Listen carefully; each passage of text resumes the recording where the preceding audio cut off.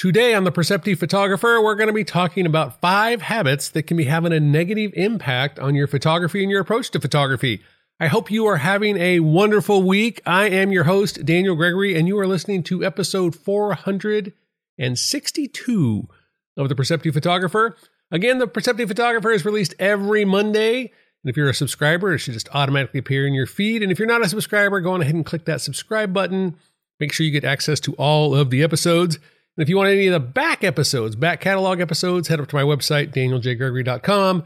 Click on Podcast All Podcasts, and you'll have access to the history of the show up there in its entire sort of archived state. All right, I mentioned that we're going to talk about 5 habits today that are having a negative impact on your photography. And these aren't just 5 habits that are impacting like your ability to set the camera settings or to work on something in Lightroom. They actually have very little to do with that. There's sort of more philosophical ways we approach our creative process and our photographic process that I think can make a difference. One of the first ones is holding on to something that you know is not true because you're stubborn. Your stubbornness is preventing you from taking the necessary steps forward to be more successful as a photographer. And I've had a number of these in my life. I went through a phase where you had to use an external light meter, things in manual mode.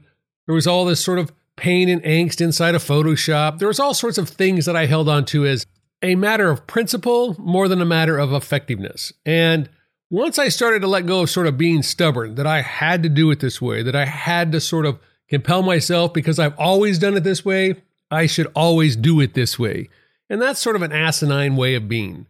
We are learning things all the time. We're constantly learning new things, new ideas, being inspired in new ways. We're being pushed in new directions. And the approach we have to our photography should be the same way. We shouldn't get stuck into holding on to something just for the sake of holding on to it. You know, sometimes an idea is a bad idea. Sometimes trash is trash. Sometimes bad broken camera gear is bad broken camera gear. We just need to get rid of those things and create space for the new things to sort of come in. So holding on to something because we're stubborn. First sort of bad habit we need to get rid of. Right on the heels of that one, and I mean nipping right at the heels of that one, is the need to be right.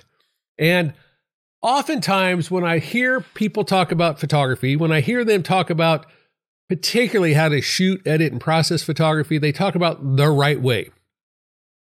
There really is no right way. There's a preferred way that I do things. There's a preferred way that you do things. My way might be better than your way, but you're holding on to stubborn ideas. You're unwilling to evolve, so to speak. So my way seems right. For most of us, the challenge is just to create work, to get out there and to make photographs and to share photographs and edit photographs and process photographs and to print photographs. It's not necessarily about the being right. It's about the creation of these things.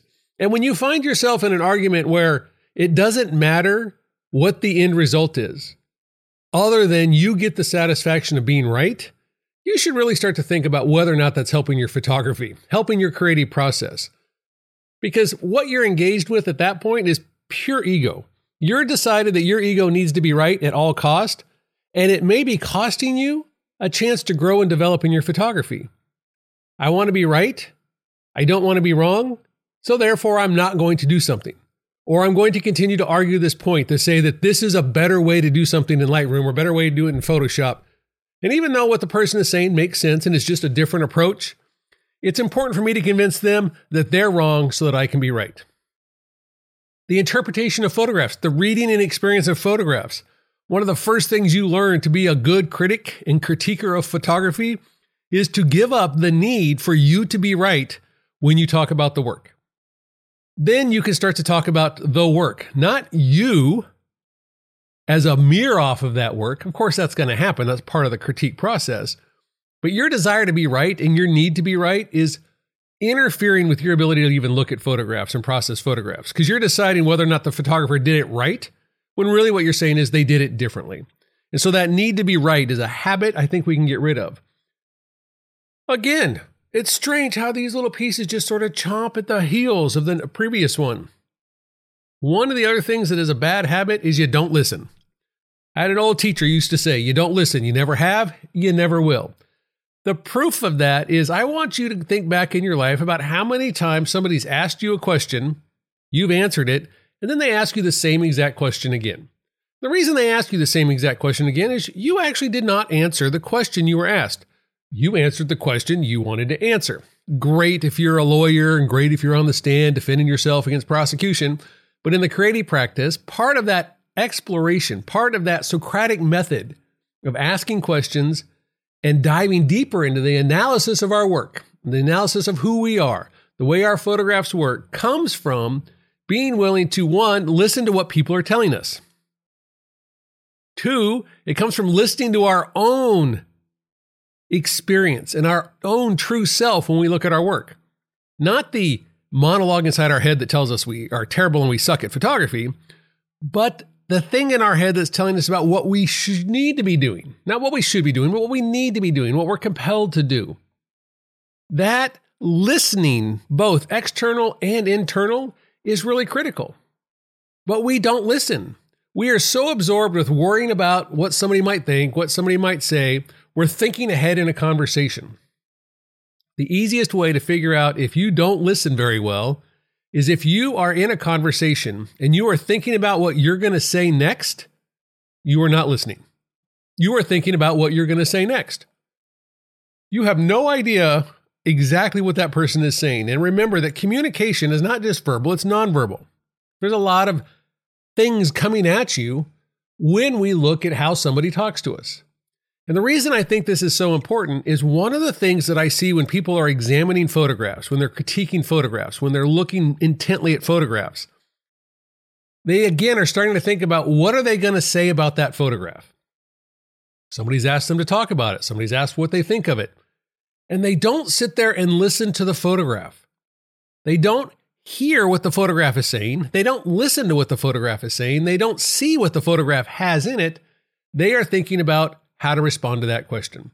And they're trying to think about how to respond so that we look as right as possible and as non-stubborn as possible.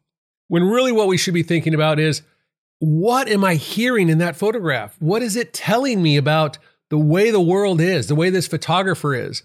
And in there, we might discover that, yeah, they need a little work on their Lightroom. And wow, that's a really amazingly intimate portrait of a mother and a child. Or it's an interesting gesture, or it's an interesting position, or it's an interesting color. Whatever it is, we start to see differently. Because again, just like verbal communication, photography is a visual language. Are we listening to that visual language? I would contend that a lot of us, because we're so worried about what's coming up, we don't effectively listen. So becoming a better listener, really important. So not listening, bad habit. Fourth one is being critical of others for the things you yourself don't do. I am notorious for this one. I have a lot of great ideas for how things should be done, the way things should be organized, how things should be set up. Do I effectively do that every time? No. Do I fail at things a lot? Yes. Would I fail at them as often? No. So the idea that when we go out and we look and we are critical of others, we're critiquing a photograph and we say, wow, you don't have, the idea of layering in your photography.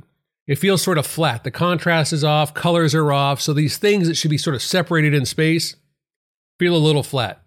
Oh, there's things around the edge of the frame that are always sort of poking in. They're sort of distracting. Oh, there's elements of line and form that are off. I say that to all other photographers, but if I go back and look at my work, are those things present in my work? Are those issues that bother me in others' work, in my work? Absolutely.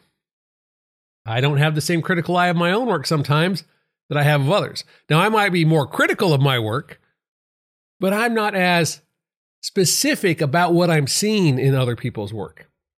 And so as we're looking at things, when you think about things, I want you to think about when you critique somebody else's work, when you give them advice, when you tell them to do something like be more organized in Lightroom, use keywords. Oh, you should print more. If you're not printing more yourself, is it really advice you should be giving? Should you take some of your own advice? And I think you'll find that as you start to take your own advice more, your work gets much exponentially, how about exponentially better, faster, because you're taking your own advice. You know what you need to do to be a good photographer. We're willing to give that advice to others, but we don't always internalize that. And so making sure that what we're critical of, we're back on ourselves and that we're willing to take action on that. The last piece is waiting around for something to happen. I'm not the only person who said it. I went to look for source quotes. There are 1,000 of them along the same vein. But the gist of it is that the answer is in the work. If you're confused about what is a photograph, what are you working on, what is your project about, photograph more. If you're confused about how to become a better portrait photographer, photograph more. If you want to know what it's like if you use a macro lens when you do portraiture, photograph more. The answer is always in the work. The answer is not in thinking about the work. The magic doesn't come because we sit around and we think, whoa, yeah, I could make some really great photographs. But what would it mean? How would those behave? What would I do with it? How's that project come about?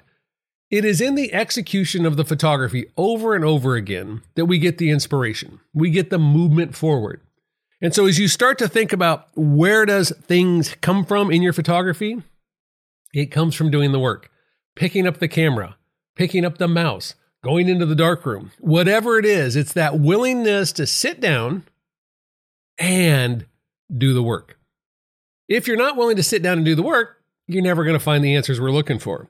So those are sort of my 5 bad habits. I'm not saying I'm dealing with all 5 right now, but those are 5 bad habits that I think can sort of trip us up.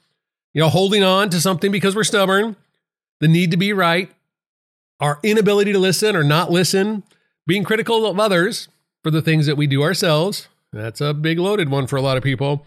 And that the answer is always in the work. If we're struggling and not getting things done, we got to come back to that work.